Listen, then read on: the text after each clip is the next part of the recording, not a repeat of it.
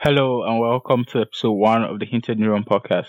Today we'll be talking about dreams, perception, and reality.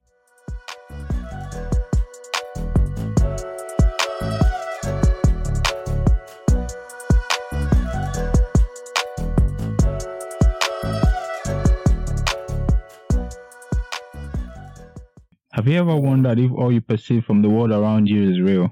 Or is it a perceptual copy of a world generated by neural processes in your brain? Do you truly perceive objective reality? Or what you see, feel, and perceive is a projection of your internal model of the world? Joining me in this conversation today is Babalola Taiwo. Let's talk about perception. What is perception? Okay. Perception. Let me say perceptions. They are the lens through which we choose to see the world and make judgments. So, this is a projection of human consciousness, and it becomes this thick lens that separates the individual from his reality, like as a passive or a mechanism against what he should have lived in reality. So, perception in general is like a shield and a cover. It allows you to see through, but it doesn't allow you to see through. So what you're saying is we live our lives and don't mostly experience objective reality.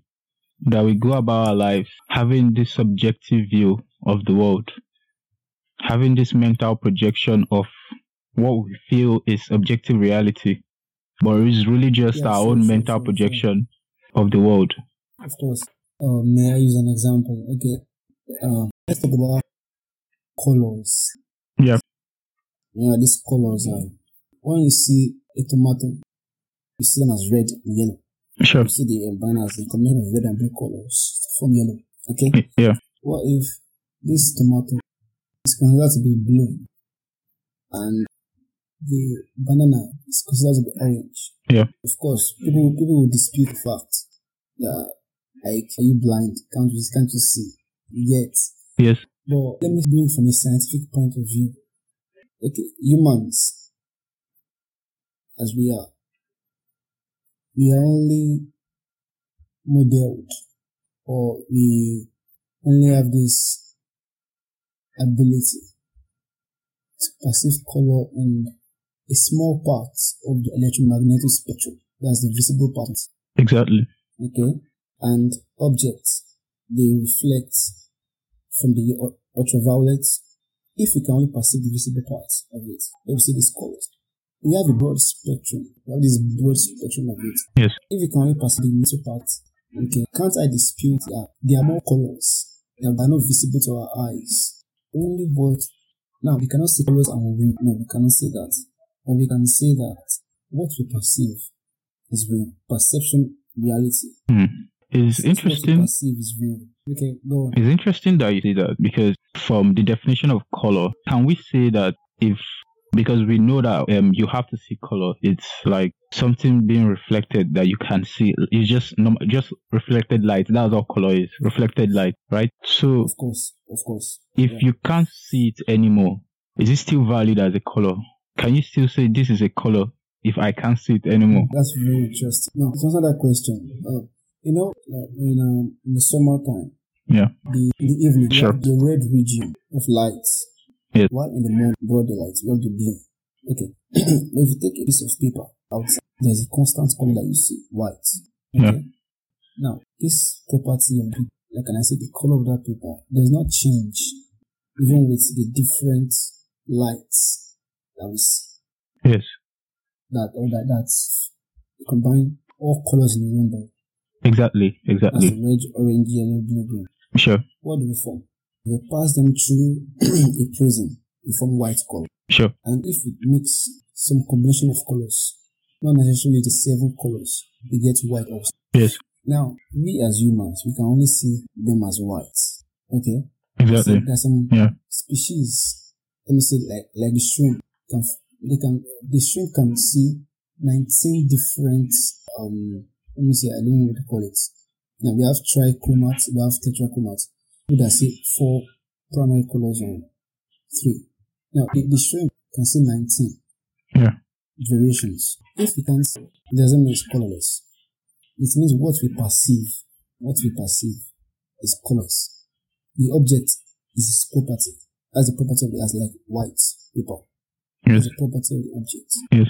But if we can't see it, doesn't mean it's not there. Okay. So it's interesting that you say that, because I saw something from Galileo a certain time, because Galileo is one of the founding fathers of the natural sciences, and he was a famous philosopher. And he said, if you take a lemon, the only thing that's objective to that lemon is shape, is motion, and then two other qualities. But when we now talk about its color and its taste, that those ones are from the soul. That the yellowness of a lemon is gotten from the person, or the sourness of that lemon is gotten from the person. That is not part of the physical properties of that lemon. What do you think of that? Now, if I get you, say the taste, the sourness. Yes. Those are just properties from the person, not from objective lemon. physicality of that lemon. Subjective to our own perception. Yes. Like I said before, the lemon has this property that you can only take in. Let me use that phrase, take in. But what we perceive the color, smell, taste of it. Sure. Okay. And this taste, everything, is like empirical knowledge. What we see, what we touch, what we feel is empirical knowledge that forms when we perceive these things. So, this empirical knowledge that we got from this milk, from this lemon, has helped us to give some attributes to it for us to recognize it, to name it. Now, a different species come from outer space, and with different taste buds, with different sensitivity of the eye, with different mind mechanism. And let's come and perceive the lemon as red. The taste of their sugar. If we should argue, it's not what you think. This is what it has been proven by science. Yeah. But we designed it. We designed the machines to see it as this color. We designed the machines as this taste. As machines are programmed. That's how our minds have been programmed. It's a model that we always follow. When a child is born, it doesn't see color yellow as yellow. It's what you tell the child. What the child learns through school and learns. And it gets to apply to the world. That's well put. Thank you. You see, when we talk about reality, there are two schools of thought on reality. We have this naive and direct realism and indirect realism. So the school of thought on direct realism, they say that what we see around us is gotten from our sense organs, that what the kind of reality that we perceive is direct. You see a candle, and that's what you see. That's what you perceive. That there's no middleman separating you from reality. That what you see from or perceive from your sense organs, your skin, your mouth, your skin, your tongue, those sense organs, that's what you are actually getting. But the school of indirect realism says that we do not perceive the world in the way it is, but only our idea and representation of the world. So, where do you stand on this view? I think when you first be naive, it's saying that we perceive it, what we perceive, right? Yeah. And the second school of thought is indirect, like we interpret it the way it is. We can jump to a conclusion and say one school of thought is right and one school of thought is wrong, because if we are to say that we are putting science in a dangerous spot. Sure. So, take for example solids. Yeah. I like to use science solids. Now, if you look at your phone, can you call it a solid? Yeah, any person call it solid. Sure. But when you go to the quantum world, the volume of space that phone has is nothing compared to the spaces between the subatomic particles that make up the phone. Sure. So, if we are seeing solids are dense, closely packed substances, in our definition of solid, it doesn't apply in the subatomic world. But if we are seeing solid as something that's impermeable, something that is strong, then it does apply. So now we can't say that this is wrong and this is right. You can't call your phone a liquid, no, because your phone is impermeable. But in a different conversation, subatomic particles, they are not clearly packed together. Even the spaces between them, you can compare it with the volume of space the solid has occupied. No, subatomic particles have occupied, like, the space between them is so much that it's incomprehensible. And that is very, very rare. That's amazing. That's so much, like, very amazing. Even for you to wrap it around it, something that you give kudos to. So when you compare that with the naive school of thought and the other school of thought, you begin to see some variations, but yet some similarity, as the paradox in what we perceive. We call it a reality. And this concept of dream, first of all, let me ask, why do we dream? If you talk about dreams now, you may have to go to religion, because someone might say, "Don't give me this dream, what will happen in the future?" Yes. But why do we dream? I think our dreams are just interpretations of our consciousness. I think that is the Sigmund Freud definition, because I think he set the blueprint of, I think he was one of the early thinkers in this field, and he set the blueprint of what it should be. But because, so for me, I feel like dreams, because most times when you have dreams, you have it could occur in two parts. It could be a reliving of your waking life, most of the events and activities that happen in your waking life, they replay or reshape themselves in your dream. Or this could be de novo experiences, like new experiences that you've never seen or imagined before, and sometimes scary ones. But where do you think this is coming from? Because now we can just say that these are just neurons firing in our brain. But I like to rest on that very Aristotle idea. He says that our ideas are alive, that they have a life. Okay. Yeah, they come from somewhere. They have an origin. So are dreams like a byproduct of consciousness? I think dreams are, like you said earlier, our past experiences, what we have lived, and I think dreams come from our perceptions. So, as perceptions are translated through behaviors, they arise to keep the mind safe from experiencing fear and other agonizing events like heartbreak, and everything. That may be a very devastating incident that occurred. And one thing that all this leads to is pain. Pain is what we don't want to experience. So, when it happens, it is part of the human mind, the unconscious part, that acts to prevent us from seeing the reality of that pain. So instead, it takes it deep to a dark place, a dark dungeon of our mind. So we forget that. Maybe forget is in quotes that it ever happened. When you sleep, the body is in a banishing mode, very relaxed. When you're very relaxed, get to think about what happened, what might have happened. So it happens that as the body relaxes, go in a state of drowsiness. So these dreams, like I said, come from our perceptions, and this pain that we experience, and pain is like a pointer that the universe gives us. So help us grow mentally and spiritually, yet to achieve balance. So when we dream, the emotions we would have experienced, awake, conscious, able to experience in our dream. Like when people dream, you see people define the physical laws of nature. They can fly. They fight wars in their dreams, like new wars in their dreams. So this is just like a balance, to strike a balance. I think so. Or if we're to go into the other part of it, that's the religion. I think we will divert. We're going to the philosophical view of religion and dreams and everything. So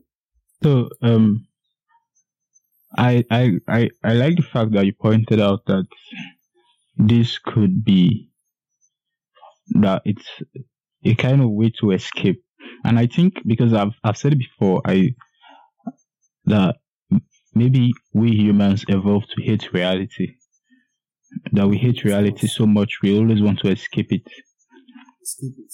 That's even when you think of present day the postmodern idea of TV, social media, Yeah. and so it's like that's why I said we might be living in a simulation, but it's a kind of different one. We put ourselves in another kind of simulation, Yeah. but this time is not just being immersed in something, but what we put ourselves in, like the media, and social media, because that is off reality. So we've taken ourselves to another form of life as in no way like reality. We are trying to escape. That's why, I mean, look at Ready Player One and Yeah. the events of the movie. It means from where we are headed towards a place where a Of kind of world reality. would have to be created of reality. I think that would be the real simulation because now we are just starting. Starting with. And it's very interesting when you think of it. It's like a simulacra. These ideas are from John Bullerad. So why do we sleep? Sleep. I think sleep came from evolution. Like I think an article I read. We evolved to sleep. Yeah, to sleep. And as much as sleep is very important, like, yeah, I like to sleep. I like to sleep. Okay. So there's some biological or physiological activities that go on when you sleep. Your body heals. So I think sleep itself, it's kind of healing process for the human body. And according to evolution, we sleep because we need to prevent ourselves or protect ourselves. So when we sleep, we are safe. So I think I'll put it that way. When we sleep, think of sleep. Safety. Safety. But you would recall that if we talk about it not only in humans, but in general living things, animals. Now, sleeping leaves you without the ability to hunt for food, to gather food, leaves you vulnerable. Mm. Would you say we sleep for safety? Yeah, I think that point is still is a broad point because when we sleep, as much as we stay awake, there's some processes in the body that gets depleted. So when we sleep, we heal. Okay. And most times, for most people, when they sleep, they wake up sharper and boosted. But in the period of sleep, I wouldn't say we're vulnerable. So going back to dreams a little bit, Okay. because from what I know, there are two phases of sleep: the REM sleep and the NREM sleep. That's called the rapid eye movement sleep and the non-rapid eye movement sleep. Yeah. So, and it's been known that we dream during the REM phase of sleep, Yeah. and on average, we dream 3 to 5 times per night. For some people, that number is up to 7. And most of these dreams are immediately forgotten as they happen. Yes. Yeah. For something that might be necessary, maybe according to religion or spirituality, Yeah. Yes. something that you usually just forget, then maybe nature doesn't want you to know most of these things. But then there are some kind of reasons why we dream. to reveal hidden desires and emotions. Like that's part of it, obviously, for memory and problem solving. Yes. And maybe it could just be random brain activations. So I I haven't wanted to dwell on this ability to solve problems because of dreams and sleep. I think that will bring me to lucid dreaming.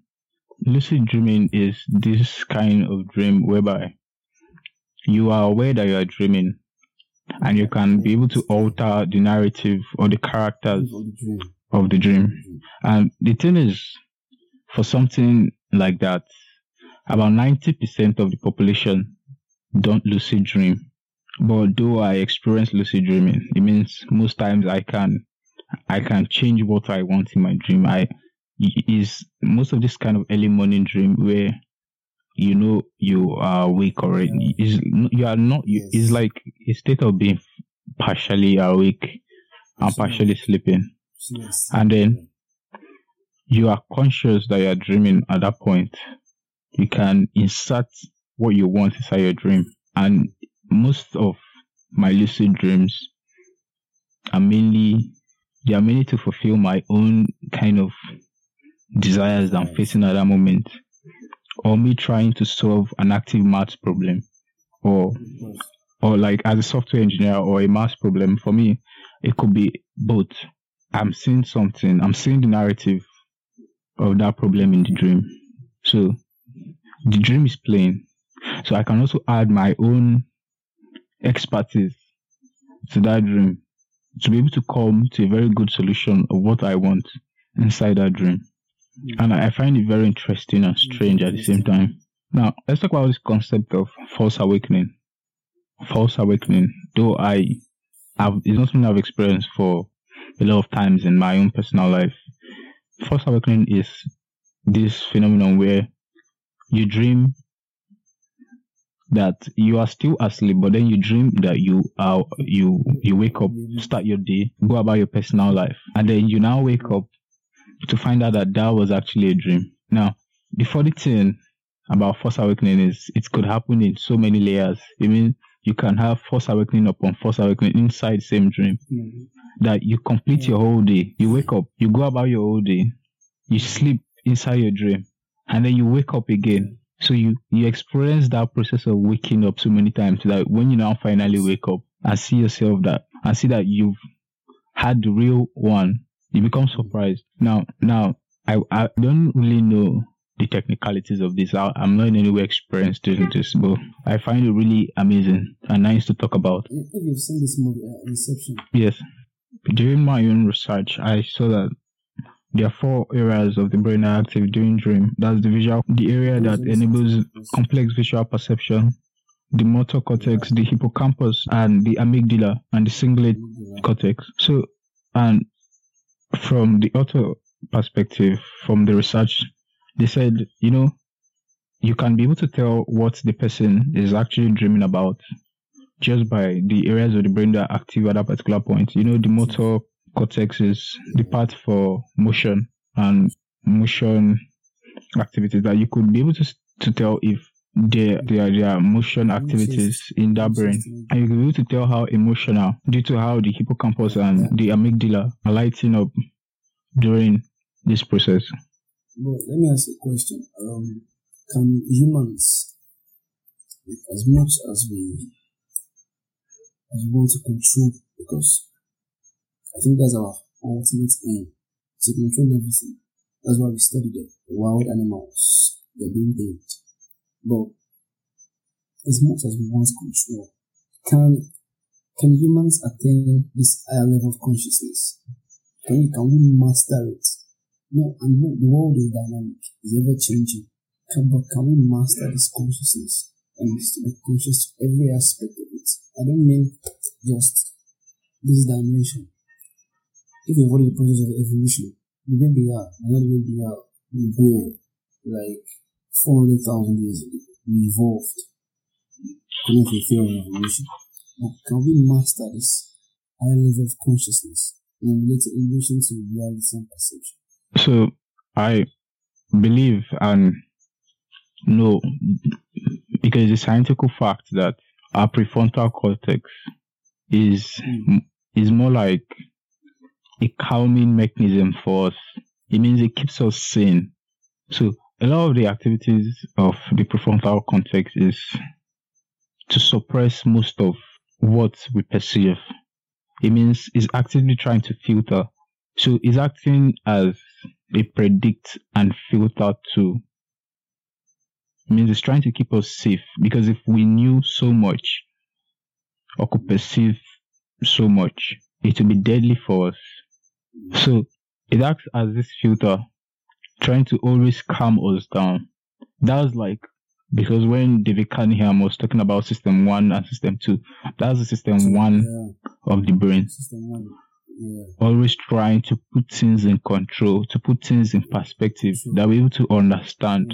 Because if it is too much, if the sensory data is too much, then that will be harmful for us as human beings. So this prefrontal cortex keeps us sane. So if we want to unlock some kind of a higher level, it means then, because most people say that's madness. That's why most times when you ask, some of your brain parts are not in control at that point. That's why you can go higher levels of imagination inside your dream, because there is no filter. There's no logical filter. You get? And you can transcend some kind of massive imagination and go very far in whatever you're thinking while you dream. That's why dreams are very weird. There's no logical filter. So I feel like then you'll be talking about madness if we say we want to transcend most of who we are now. So I think I don't know if that answers. So, in application to perception and reality, according to what you said, the brain is trying to filter what we perceive, what we see. And if we were to take care of this information inside, to be harmful to us. So can you say the brain is trying to shield us from reality?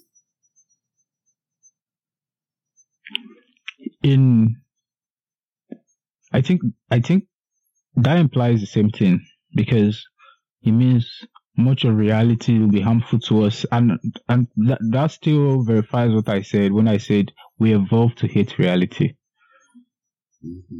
So I think that verifies my earlier assumption. This is my assumption. This is just me talking, that we evolved to hate reality, and too much of reality is bad for some of us because we can't handle it. That's why we seek shelter in the false reality or kind of simulations that we've created for ourselves. So I think that's why I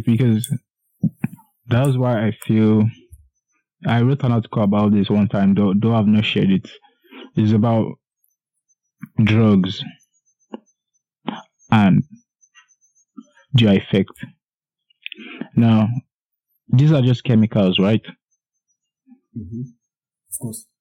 The same way I have a discomfort and I feel a certain chemical can help me ease it. Maybe I have an headache. I'll take paracetamol. Now, I'm in a place I don't want to be, and I want to transcend or escape or mask. There are three different things. You could either transcend it, that's pain for you. You could either transcend it, mask it, or escape it. There's a chemical for that. Now, it could be any kind of psychedelic. It unlocks something for you, a new kind of reality that your brain, the prefrontal cortex, is trying to filter for you. Now, you get to that place and you feel good at that instance.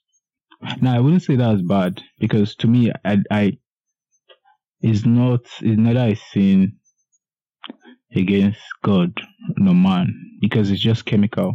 And then you reach this certain place. Before you go on, I think a lot of people will want to argue with you on that. But go on. Yeah, this is this is a very, very controversial issue. I mean, that's one of the reasons we are having these discussions in the first place. And of course. And for me, I don't see anything bad to be able to transcend these things. Now, take alcohol and tobacco. They are legal in so many countries. They have destroyed lives and souls. Now, LSD and some other psychedelics have almost very little chance that it could lead to addiction or any other kind of massive side effect, but yet they are illegal. Why is this? Though I would not know, and I cannot tell why, but I feel like from the original question, it wouldn't be bad for a person who wants to escape or grow past this filter that nature has set for them to at least jump past that kind of filter mechanism. If it can make them feel okay, then it's fine to me. If it's okay for them, then it's okay, because there are a lot of ethical concerns about this. But to me, if it's good, if the second and third order consequence of taking that psychedelic is good for the individual, then I think it should be allowed. They should be allowed to escape. Very well said. Absolutely interesting, of course, because I'm looking to your reactions. As interesting as that sounds, okay, living drugs, can we really escape reality? And that's the question. We can, because I think science now, if you could use drugs to escape reality, then that's no longer a question. You can actually escape reality with chemicals, just with chemicals, because what we understand as the reality we are framing is just reactions happening. It's just neurons sparking in our brain. If we can alter the hormones or enzymes that are causing some of these reactions, then we've changed something. We've fine-tuned or ugly-tuned something. Sorry. Yeah, it's funny. So fine-tuning it, do you think that's being perception into it? When you fine-tune something, you know what's real, but still you fine-tune it. Yes, so that's why I said these things will still come, and there will still be a lot of fine-tuning of reality towards the future, because that's where the future is headed. This is like the postmodern idea of it, because we don't like reality. We evolved to hate it, to find something else that is better for us. Than reality. Yes. That's really introspective. If we eat reality, well, that means human consciousness wants to always go into the state where it can control, at the same time be unconscious. You understand what I mean? When we are conscious, we're totally in control. Now, according to Daniel Kahneman, System 1 and System 2, one system that is dynamic, it responds fast. The other system calms down, looks at the situation holistically, and dissects it. While the other system, which responds to it through instinct. As we evolve, what we perceive, what we believe, progresses, changes from time to time. Like I said earlier, we want to control. As we want to control, we still want to be unconscious to reality. So, how can we control if we are unconscious? I think whether you like it or not, because if for us to be able to change what we perceive by maybe escaping it, by putting ourselves in this kind of simulations or by using the drug, we have been able to control it. And we're able to still perceive in that sense. But we are perceiving a different thing than if it were just a natural kind of perception, unaltered, no kind of false simulation, or by the use of chemicals. So I think because right now I still feel like we are in control. You can gain control because even if you are not in control, you can gain control. But the problem now lies in devices you use to give yourself that kind of control. It means those things are now the control master because you feel you are in control. You invited things to help you escape. But now those things are the ones in control. Now look at, for example, social media, and you are no longer in control. Understand? Something is pushing your strings. You feel because you can't get off that app. You keep why do I need to keep scrolling? It's a constant question. Why do I need to keep scrolling? So you put yourself in a simulation, thinking you are in control of your own actions. But in turn, that simulation or that chemical is the stuff that controls you. It takes a mind of its own. I think this is a very nice place to stop today. So it's nice having this conversation with you. Yeah, so please, if you like this conversation, please subscribe on whatever platform you listen to. Please leave a review. This is our first episode. We would like to know how we did. Thank you and look forward to the next episode of the Interneuron podcast.